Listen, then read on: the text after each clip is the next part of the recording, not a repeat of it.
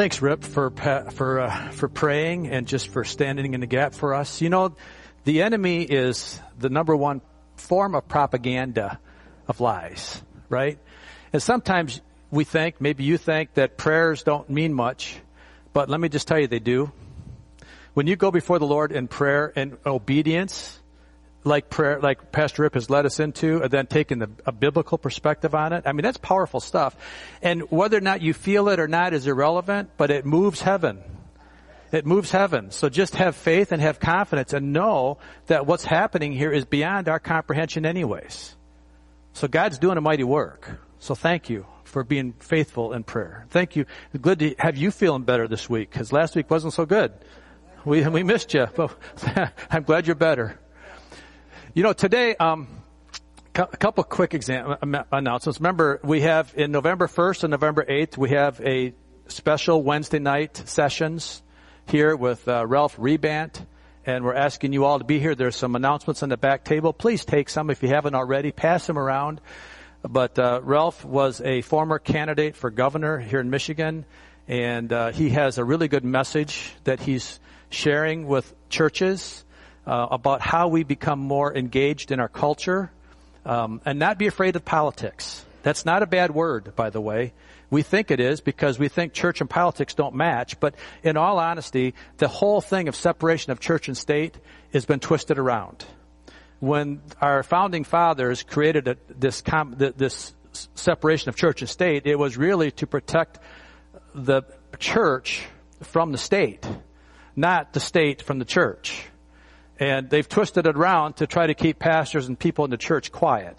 And we need to step up, and we need to stand up, or our future generations are going to have a lot worse than we have it right now. So that's what we're talking about. That's part of what we're talking about. So be here. Please invite your friends for that. Today, we're going to do something different. I had planned on starting a new chapter, a new study on the book of Philippians.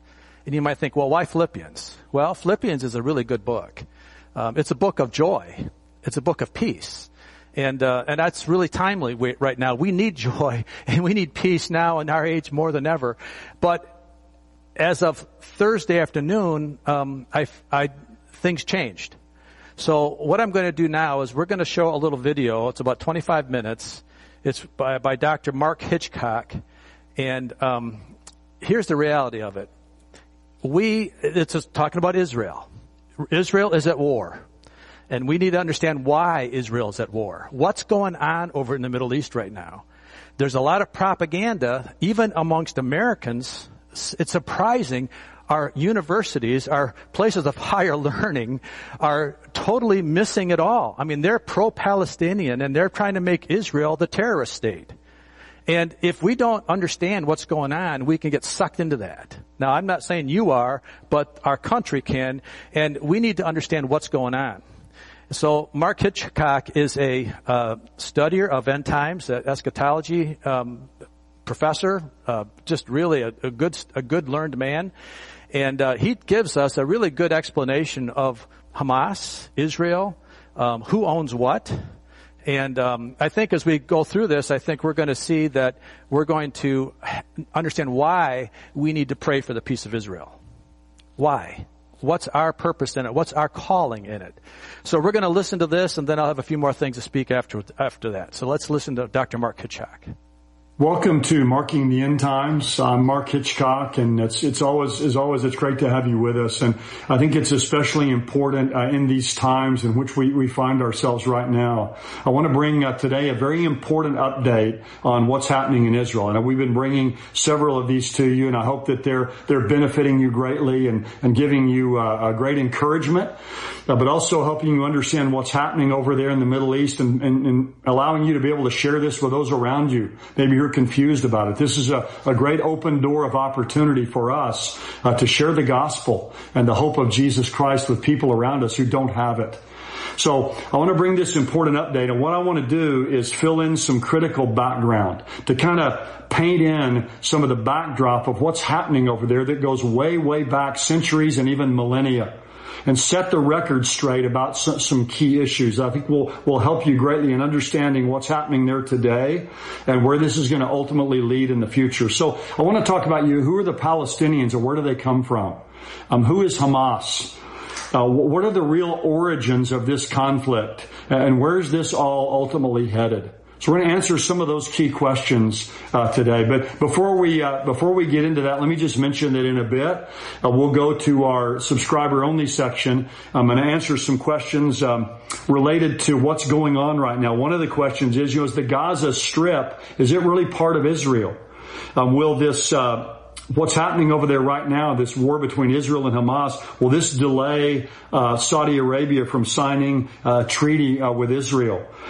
Will this treaty that Israel signs with Saudi Arabia, could that be part of the ultimate peace treaty that the Antichrist makes with Israel? And does that have to happen before the Lord can come back?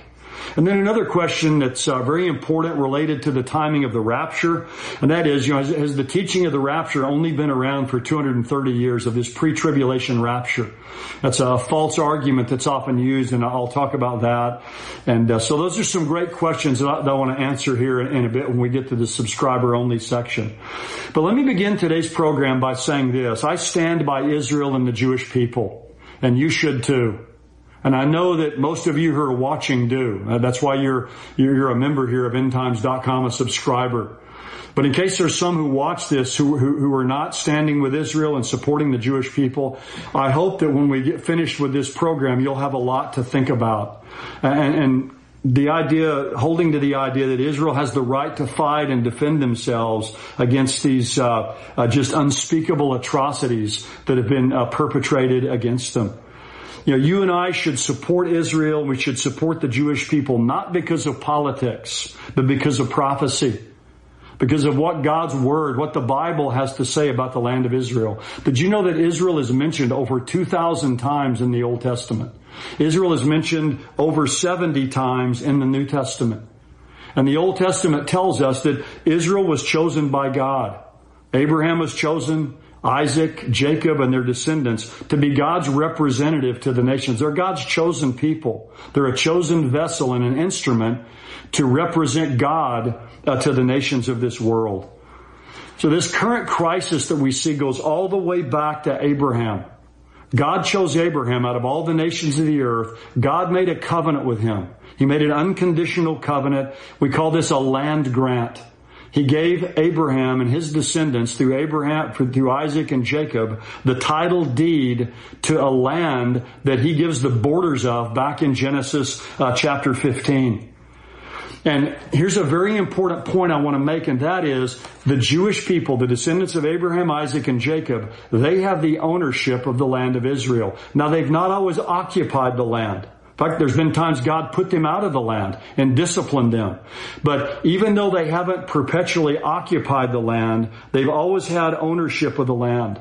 And they have ownership of the land because of an inalienable, eternal promise that God gave to Abraham and to his descendants. This is the only land in the Bible that's ever given to a specific group of people. Again, to the descendants of Abraham, Isaac, and Jacob. The title deed to the land. The Palestinians have no biblical right to the land. Now, they may make political arguments about why they should be there, or they may make historical arguments, but they have no biblical right to the land. The title deed has been given to the people of Israel. And it's a question of who owns the land. They do. It's been given to them by God. And that's one of the reasons we support Israel in their right to the land, because in Genesis 12, God made a statement there that's never been revoked. And he said, whoever blesses you, that is Abraham and his descendants, I will bless. But then he says, the one who curses you, I must curse. God's never revoked that promise. And it's something that you and I need to remember today and what's happening there. Now, the trouble that we see there today goes all the way back 4,000 years to Abraham and his two sons, Isaac and Ishmael.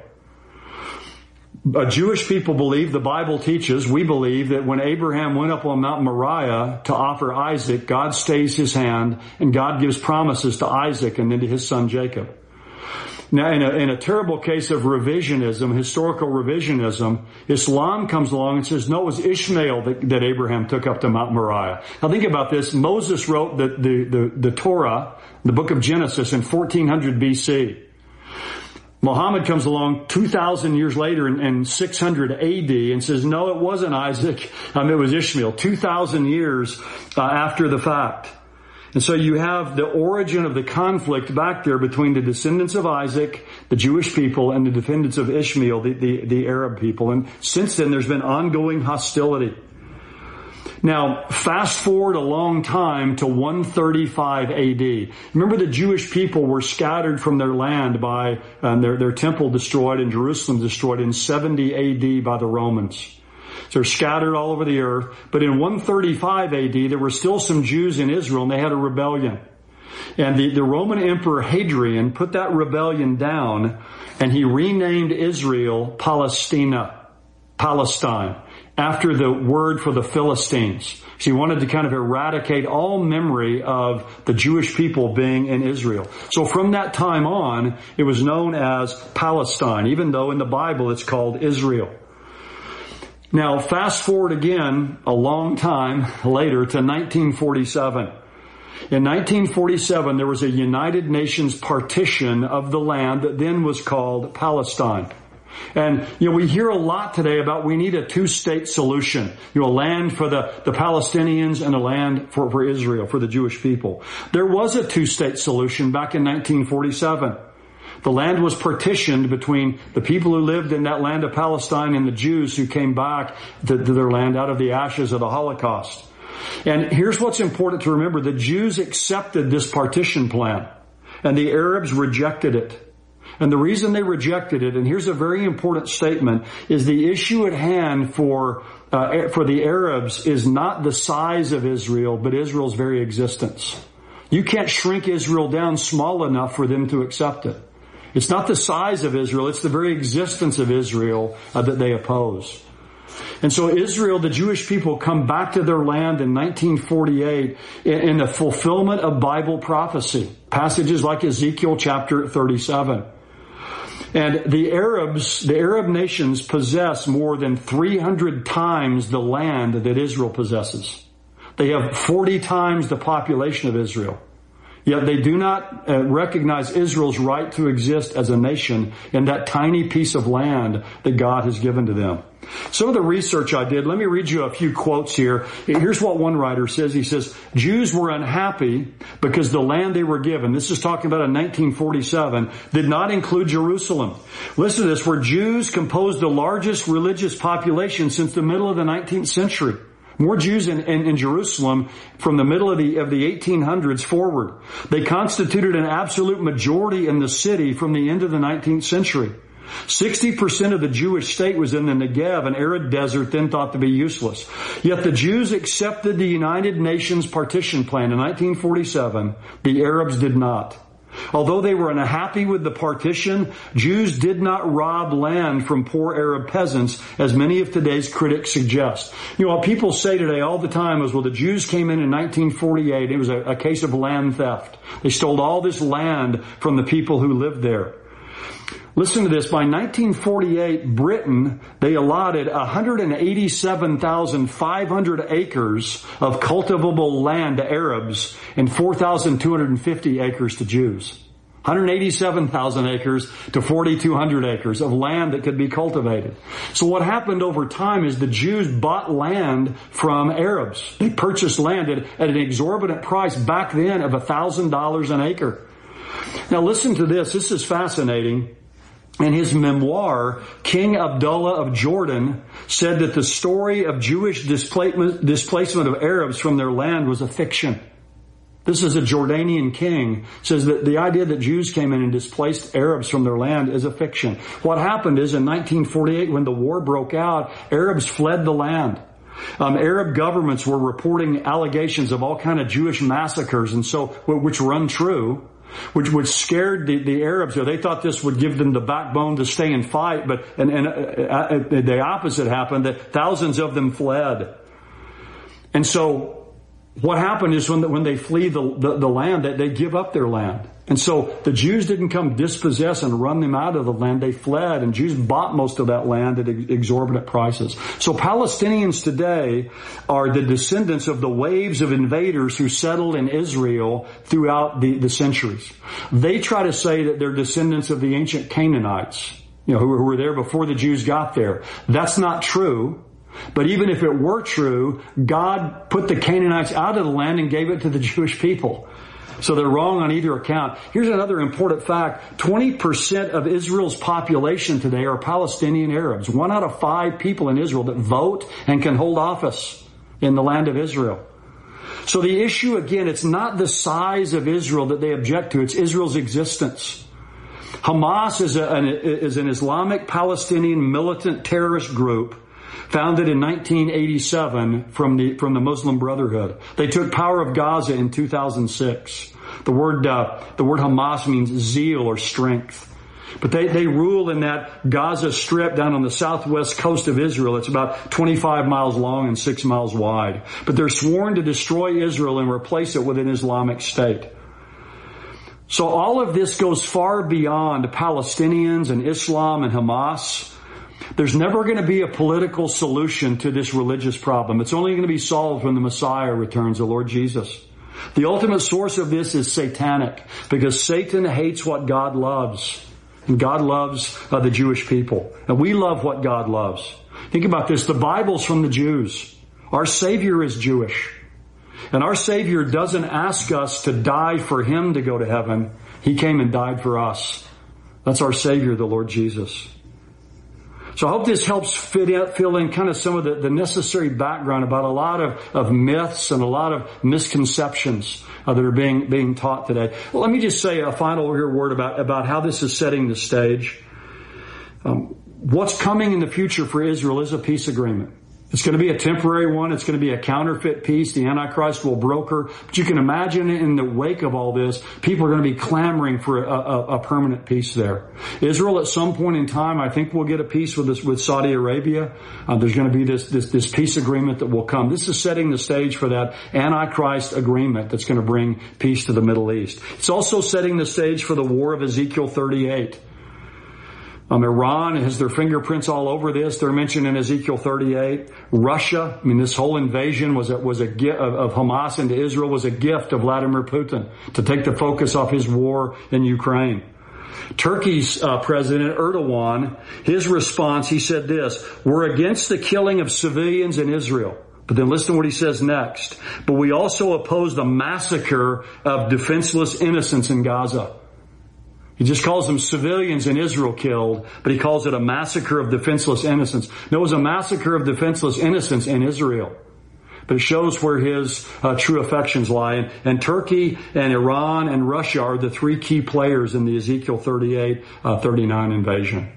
Well, there's a lot more we can say, and we'll be bringing some more videos to you quickly to kind of keep you updated as this situation quickly develops. But I hope you'll share this video and others that you're seeing that Jimmy Evans is doing as well with friends, and get the word out. I think this will help clear up a lot of misconceptions that people have.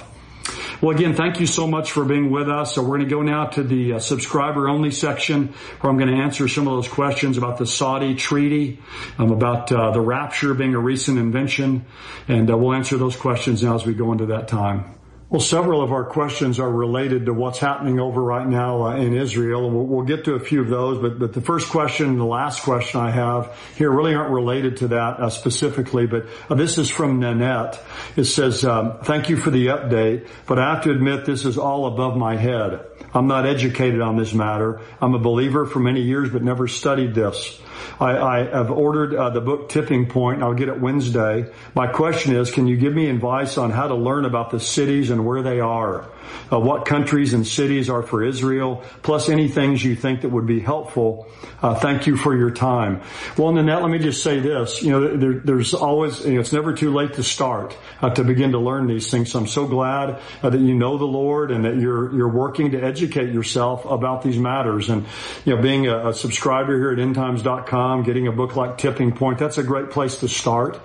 You know, if you're wanting to know more about just kind of the geography of Israel and where cities are, you can get a good Bible encyclopedia. There's several of those that are out there, a good Bible dictionary. Sure, there are a lot of online sources. You can just go and, look at the land of Israel, pull up a map and study that map a bit, and you can see where Gaza is and Jerusalem and where the areas down in the Negev are, where the nation of Jordan is, where Syria, Lebanon, Egypt. You can kind of just see the whole Middle East there and where these countries are. I have a book that I wrote several years ago called The End. It's about a 500-page book, a pretty thick book, but it's very easy to read. That's what everyone tells me. It's a very readable, simple book, and that's a good book to just give you an overview of Bible prophecy. It begins with, what is prophecy? How do we study Bible prophecy? What are the methods of interpretation of Bible prophecy? And then we start in with really the rapture and go all the way to the new heaven and new earth, just kind of going through all the main events. So those are some sources to help you, but so glad you're excited about this and wanting to learn. That's great. And I know many of the other folks who are subscribers feel the same way. Here's a second question by Robin. Please forgive my bad, but I thought the Gaza Strip was part of Israel. Can you explain, including the history of Gaza, who lives there now? Thank you, and God bless you, and God bless Israel. Well, way back, obviously, when God gave the land to the children of Israel, Gaza is part of Israel. It's part of the inheritance that God gave to Israel that we talked about during the program, about the covenant God made with Abraham. The area of where Gaza is today, though, when the Jewish people lived in their land years ago, that was an area where the Philistines inhabited. They inhabited a lot of that coastal plain, but it's still part of Israel. Now, in modern times, again, going back to the program, in 1947, when the partition was made for land for Israel, land for the Arabs, Gaza, that Gaza Strip, and the Gaza Strip's 25 miles long, it's about 6 miles wide, that was given as part of the land to go to the Palestinians. But it's part of Israel. It's part of the land of Israel. The West Bank is Israel. All of that is Israel.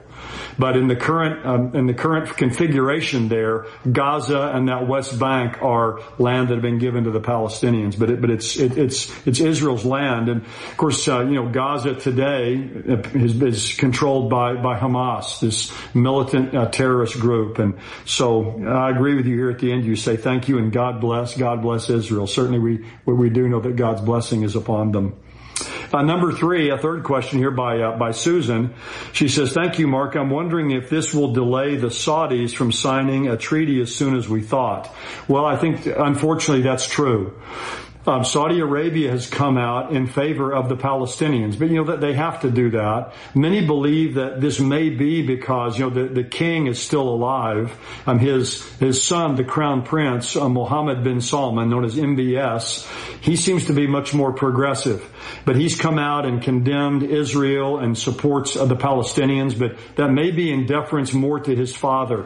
So we'll kind of have to wait and see. I know that the United States, from what I've read, is still working on brokering this deal. The U.S. is kind of the go-between here, or the broker of this peace agreement, and the U.S. is still working on that. But I couldn't see in the middle of this conflict how that could be signed. And that was one of, I believe, Iran's goals in sicking and kind of unleashing Hamas on Israel, because they realized that Israel was getting close to this treaty and this normalization of relations with Saudi Arabia, and they wanted to torpedo this and to derail it. Because that's the last thing Iran wants. They hate Israel. They're their worst enemy.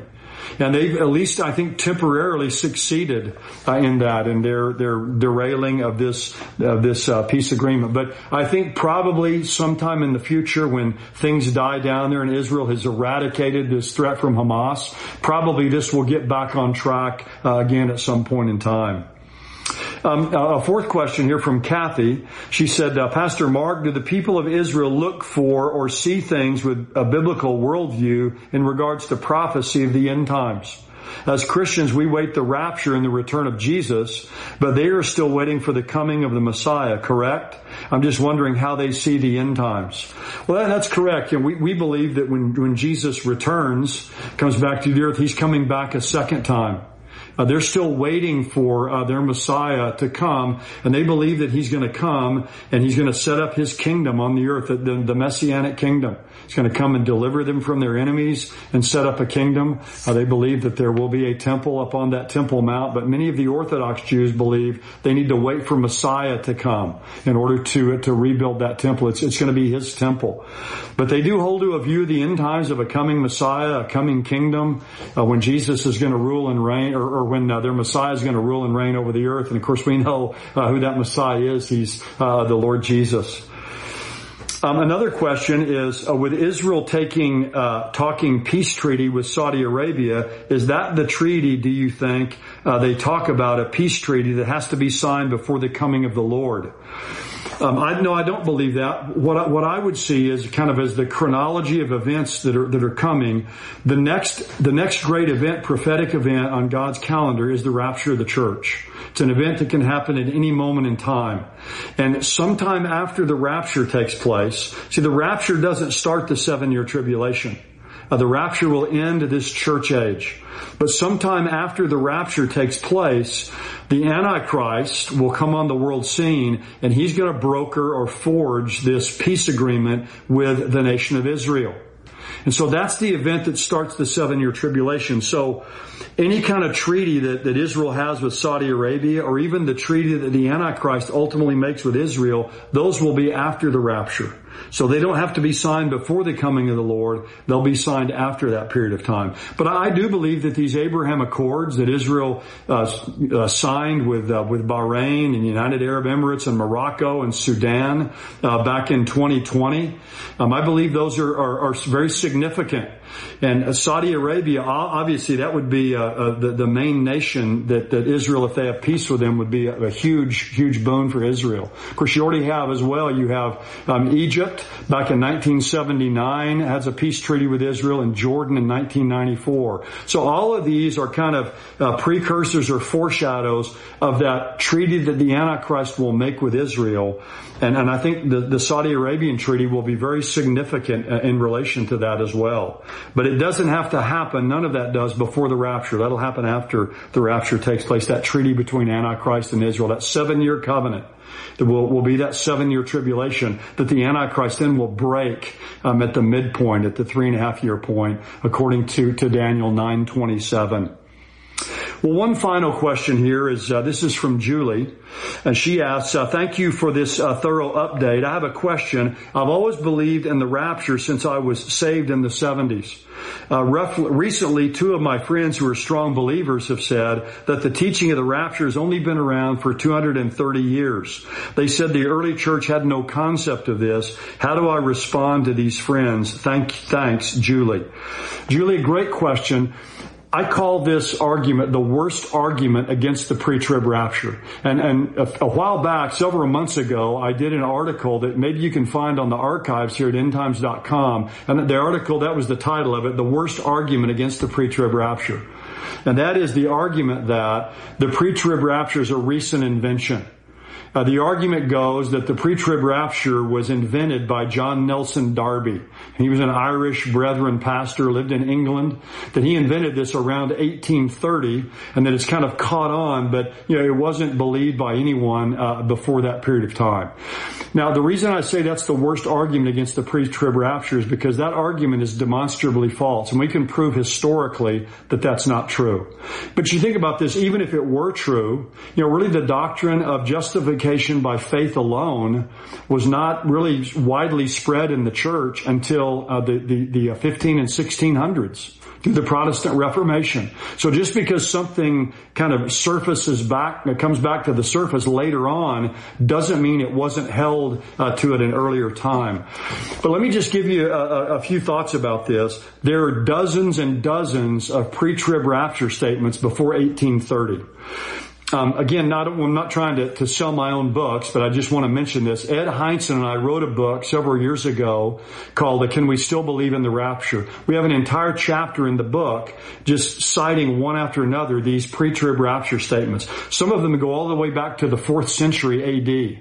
We know that Irenaeus in the early church, he held that Christ could come back at any moment. Well, that's consistent with the pre-trib rapture.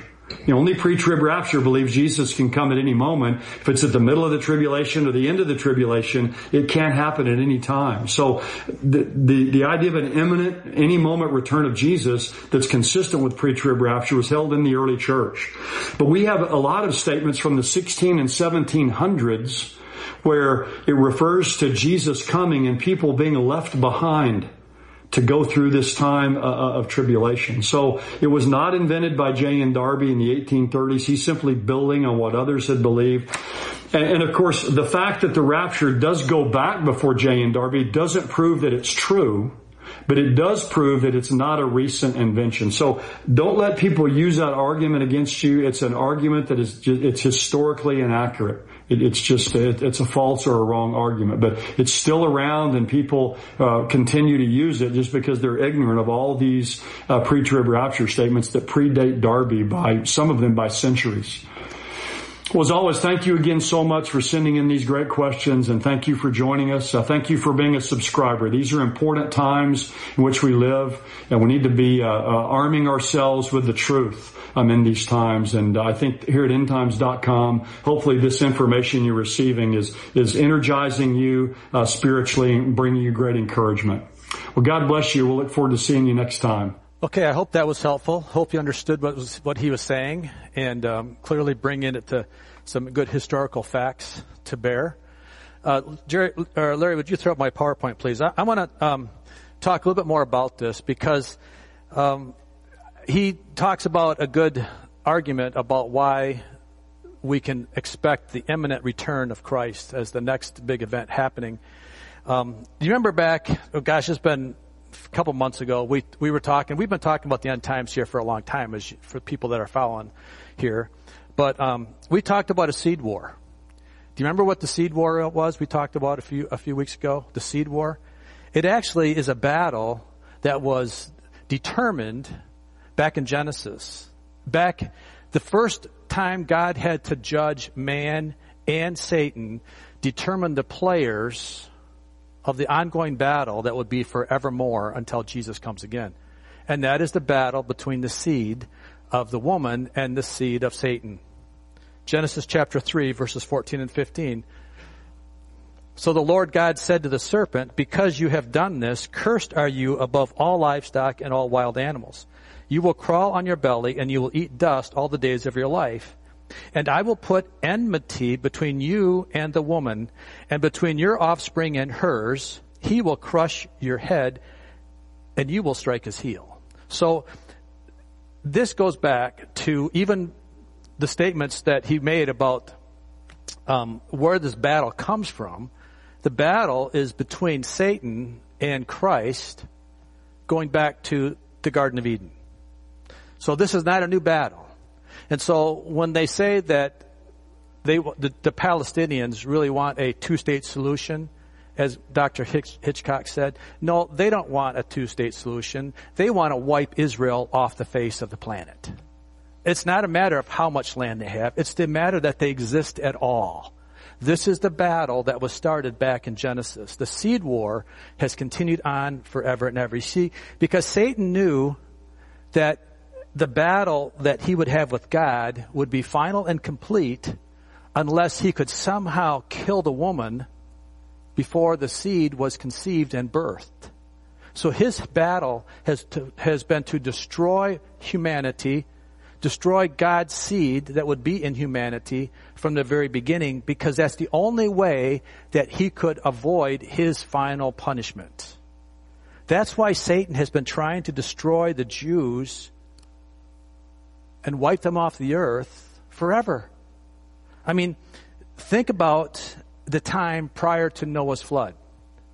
Back in the time of the Nephilim, when the fallen angels were mating with human women, and they were creating an unholy humanity that was cursed because it was combining the demonic seed with human seed, and it was destroying the perfect lineage of humanity. That's why Noah was said he was perfect in his generations. It wasn't he was a perfect man. He wasn't perfect and he was sinless. Is that his seed, his lineage was not contaminated by the Nephilim or by the fallen angels. Okay, so again, Satan was trying to destroy humanity then. Think about Pharaoh killing all the baby boys in Egypt when Moses was placed in the reed in the basket, right? Again, Satan, through Pharaoh, through King Herod at the time when Jesus was born, King Herod says, kill all the baby boys under 2 years old in the Bethlehem in the area. Why? Because Satan has been trying to destroy the seed from all time. He's trying to destroy the Jews. And then after Jesus was born, Satan still was trying to deceive. He tried to deceive Jesus. He tempted Jesus in the wilderness, trying to get Jesus to bow down to him, trying to get him to give up his earthly kingdom, the way that Jesus owns it. And then Satan couldn't do that, so then he deceived the Jewish leaders into killing Jesus, the Jewish Pharisees into killing him, thinking that if he could kill Jesus, he could kill the seed, right? Again, but Jesus rose from the dead, and he turned the tables upside down on Satan. But that didn't stop Satan. Satan wasn't done yet. He was still trying to do everything he could to maintain his ability to not have to go to be eternally punished. Because that's why, actually, Satan realized that now that he's failed, Jesus is now alive again. His whole plan now is to try to prevent the second coming of Christ. And if he could destroy the nation of Israel, yet he could keep the second coming of Christ happening, because that is the thing. When the Jews accept Christ as the Messiah in the tribulation, that is the thing that saves Israel. And then Jesus comes back again in the second coming. And when Jesus comes in the second coming, what happens? Well, obviously Israel's saved, and we then, the church has already been taken out in the tribulation for 7 years prior to that. But then Satan is cast into the abyss for 1,000 years. And he's kept in the millennial, not able to tempt mankind again until he's finally released. And then he has one more go-around at it with that rebellion at the end of the millennial reign. And then finally after that, he's judged and he's condemned to the lake of fire for eternity. So Satan knows that that's his eternal plight, but he's trying to do everything he can to destroy Israel, because if he can destroy Israel, he still believes he can avoid that final punishment. Does that make sense? I mean, I know it's a big picture, it's a big deal, but Satan is that evil and he's that deceived. That's why what they're doing, this war that's happening there, it doesn't make any sense. I mean, they are just evil, destroying people, killing babies, and just doing evil things that have nothing to do with a war that's trying to gain land. It's just to destroy people. So Satan, until Jesus comes back, Satan is doing everything he can to destroy Israel. So that's the key. That's the battle. That's the battle of the seed war. And that's the key. That's the thing. That's why we can't make sense of this war, because it doesn't make sense. It's just 100% evil. And we need to understand why it is. Something else I want to bring out. This is, I think it's important for us to get a picture of the size of Israel compared to the world. Okay? This is Israel. Maybe we don't know. I didn't. I learned a lot here. But this is Israel. Okay? And this is Gaza. It's 6 miles wide and about 25 miles long. This is the West Bank. Okay. This is also occupied by Palestinians. Even though it's all of Israel. All right. So you can see how small this little strip is. Right. But now I'm going to take another picture here and blow this one up a little bit further. Okay. Now here's Israel again. Here's the Gaza Strip. Look at the size of Saudi Arabia. Look at Iraq, look at Iran, Syria, Turkey, Lebanon, Turkey's up here, Egypt. See how small Israel is? Let's go one more out. All right, another picture of the region over there. Here's Israel. Here's Turkey. Look how big Iran is compared to Israel. Syria, Saudi Arabia, Egypt. Gaza Strip is right there. There's Israel. Russia. I mean, do we comprehend, really what I'm trying to say is, do we understand how small Israel is? But yet, they're in the news all the time. Have you thought about that? It's amazing when you think how small they are, but yet how big they are in our political world. Now let's look at some more of the facts. Here's some interesting things. The world population right now is about 8 billion people, right? The Jews, there's about 16.1 million in the world, around the world. That's 0.8% of the population. And of that, about 51% of the 16.1 million are in U.S., Israel 30%, France, Canada, Russia about 2%. And then the rest of the Germany, Ukraine, Brazil, they make up the other 3% spread around the world. So Israel, the Jewish population is very small. Now let's look at it according to the Muslim world. Again, population 8 billion. There's about 2 billion Muslims. 25% of the world's population is Muslim. And the majority of them are in Pakistan, India, Nigeria, Egypt, Iran, Turkey, and so forth. Okay, so now let's look at that. Now let's look at what is the world population. Again, 8 billion. Christians make up about 2.7 billion. And this is, when I say Christians, this is all forms of Christianity, Protestant, Catholic, all forms of Christianity, or about 33% of the world's population is Christian. And then that's where they're broken up in the different countries around the world. So again, how small Israel is and how few there are. 16 million Jews. Think about that. Versus 2 billion Muslims.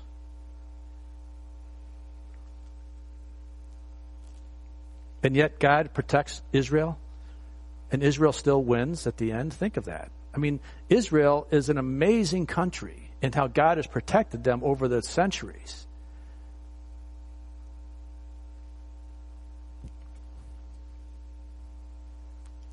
You know, I want to talk too a little bit more about the prophecy of Jesus coming back, the rapture, and how, you know, it's not just a 250-year-old or so belief.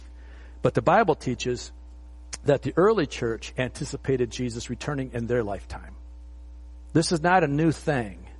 I think it even goes back further than what Dr. Hitchcock was saying, because Paul taught about the second coming of Christ, the rapture of the church in 1st and 2nd Thessalonians and Corinthians.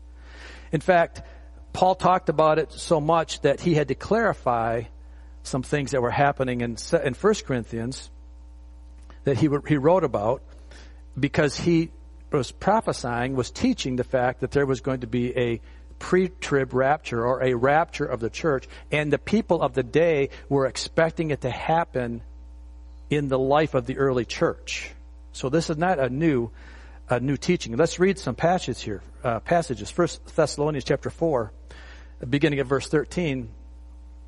Paul says, "Brothers and sisters, we do not want you to be uninformed about those who sleep in death, so that you do not grieve like the rest of mankind who have no hope. For we believe that Jesus died and rose again, and so we believe that God will bring with Jesus those who have fallen asleep in him. According to the Lord's word, we tell you that we who are still alive and who are left until the coming of the Lord will certainly not precede those who have fallen asleep. For the Lord himself will come down from heaven with a loud command, with the voice of the archangel, and with the trumpet call of God, and the dead in Christ will rise first. After that, we who are still alive and are left will be caught up together with him in the clouds to meet the Lord in the air, and so we will be with the Lord forever. Therefore, encourage one another with these words." So Paul made a very solid teaching to those in Thessalonians, of the Thessalonica church, that Jesus was going to return in the rapture. But there was also some false teaching that was happening, because there was a false teacher that was coming in, some false teaching coming into the church and saying that, hey, Jesus has already returned and you missed it. So already there was false teaching that the rapture had already happened, and the church in Thessalonica missed the rapture. And so Paul had to come back to them in 2 Thessalonians now and correct the teaching of the false teacher. So this is 2 Thessalonians chapter 2, beginning at verse 1, and he says, concerning the coming of our Lord Jesus Christ, he's talking about the rapture, and are being gathered together and are being gathered to him, we ask you, brothers and sisters, not to become easily unsettled or alarmed by the teaching allegedly from us, whether by a prophecy or by the word of mouth or by letter, asserting that the day of the Lord has already come. So there's false teaching that's saying that Jesus has already returned in the early church. Paul says in verse 2, don't let anyone deceive you in any way, for that day will not come until the rebellion occurs and the man of lawlessness is revealed and a man doomed to destruction. And then he goes on to continue in that teaching, which we don't have time to do right now. So, with this update, how do we live? With this information, how do we take this and how do we live through it? Because this can be alarming to people. I understand how this can be alarming to people if you're not solid with Christ. But let me just share with you that we are to live with joy and anticipation for all that's happening. There is no need to be fearful. God has everything under control. He knows exactly what's going on around the world. He knows exactly what's going on with Hamas, with Hezbollah, with Iran. He knows everything. He's allowing it to happen because his plan has to unfold. We are to keep busy. We're to occupy till he comes. We're not to be afraid, but we are to pray for the peace of Israel. And we are to pray for all those that are innocent victims in Israel. Those 16 million Jews, and only 30% of them are in Israel. Think of that. Only 30% of the 16 million are in Israel. But we're to stand for them. We're to pray for them. We're to do our part in being the church that represents Israel into this world of 2 billion Muslims and 2.7 billion Christians, which are hardly Christians probably when you think about it. So I hope this helps. I hope this helps us grasp a better idea about the seriousness of what's happening right now. We are living in that time that may be the precursor of the Ezekiel 38 war, which is the Gog-Magog war, which is the one that will happen either prior to the rapture or just after the rapture. And then can you imagine, too, about all this unrest, how that when the rapture happens and there will be a clamoring for peace. So we can see how the Antichrist is going to be primed to come in and to bring a peace agreement, a peace accord, and people are just going to be hook, line, and sinker and ready for it. I mean, we can just see all this happening. So the way I want to end today is the way Paul did. 1 Thessalonians chapter 4:18. Encourage each other with these words. Look up, our redemption draweth nigh. That's what he says. 1 Thessalonians chapter 4. Then also it says in chapter 5, therefore encourage one another and build each other up, just as in fact you're doing. So this is not a time to be distraught. This is not a time to be upset. This is a time to have peace and joy and let the Lord Jesus just show forth in you like the light that Pastor Earp was talking about earlier today. We are the light of the world. And when we show light, and when we show peace, and when we're not upset by the clamoring of what's going on, people say, what do you have? I want what you have. We're not to run around wringing our hands and buying into the political fear that's going on. So stand your ground. Be confident that God has this under control. Amen? Jackie, would you come, please? Yeah, I just see too many people running around thinking that God has lost control and that, we're just to, be a prepper. Go buy your guns and buy your food because we have to hunker down. Hey, things are going to get tough. I get that. And I'm not against having food or guns. I'm not. But that's not our solution, right? It's smart to have it because who knows when we're going to have a big storm, when we're going to need food. I mean, I'm not opposed to that at all. But that's not our salvation. Our salvation doesn't come in saving America. Our salvation comes in saving people that are in America. That we're doing our job to spread the gospel and to win others for Christ as much as we can because the time is short. I really believe the time is short. I believe that this is just ramping things up, and I'm fully anticipating Jesus coming back any day.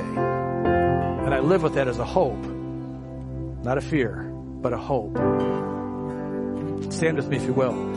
Let's sing the song that Jackie and Tom are playing as a form of worship before we go home today.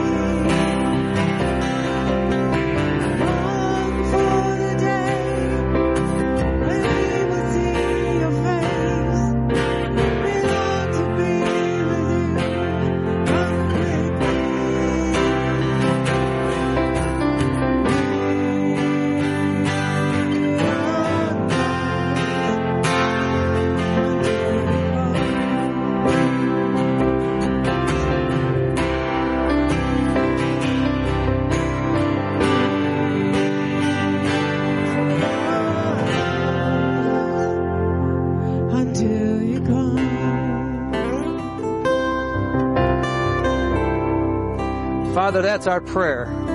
Lord, that you would breathe on us, that we would be influenced, not only influenced, that we would be anointed by the power of the Holy Spirit to be effective and be effectual in this dark world. God, that we really would bring light, and that people would be drawn to the light of Jesus in our lives. That they would look to us and say, boy, I want what you have. I don't want your guns. I don't want your food. I want the Holy Spirit. I want Jesus. And I pray, God, that we would be evident in that we would be bold with our witness. Help us not to be afraid. Help us not to shrink back, but help us to be bold for our stance today. And I pray, God, that you would just be with us, protect us, God. Put a wall of protection around our families. God, I pray for the peace of Jerusalem right now. I pray for Israel. God, I pray for those people. Lord, the families there that have been distraught, that have been torn apart. God, I can't imagine babies being ripped from the arms of mothers and beheading and that orphanage or that nursery place, whatever that was, and people. And God, the way Satan has just been evil in his destruction of people. And I pray, God, for our government. I pray for our leaders. I pray that we would understand what we need to do, Father, as a government, that we would support Israel. Oh, God, I pray, Father, for our leadership today. I pray for our president. I pray for our leaders. God, I pray that you would just do a mighty work in the churches here as well, and the churches in Israel today. God, the Messianic believers. God, just be about them and just protect them.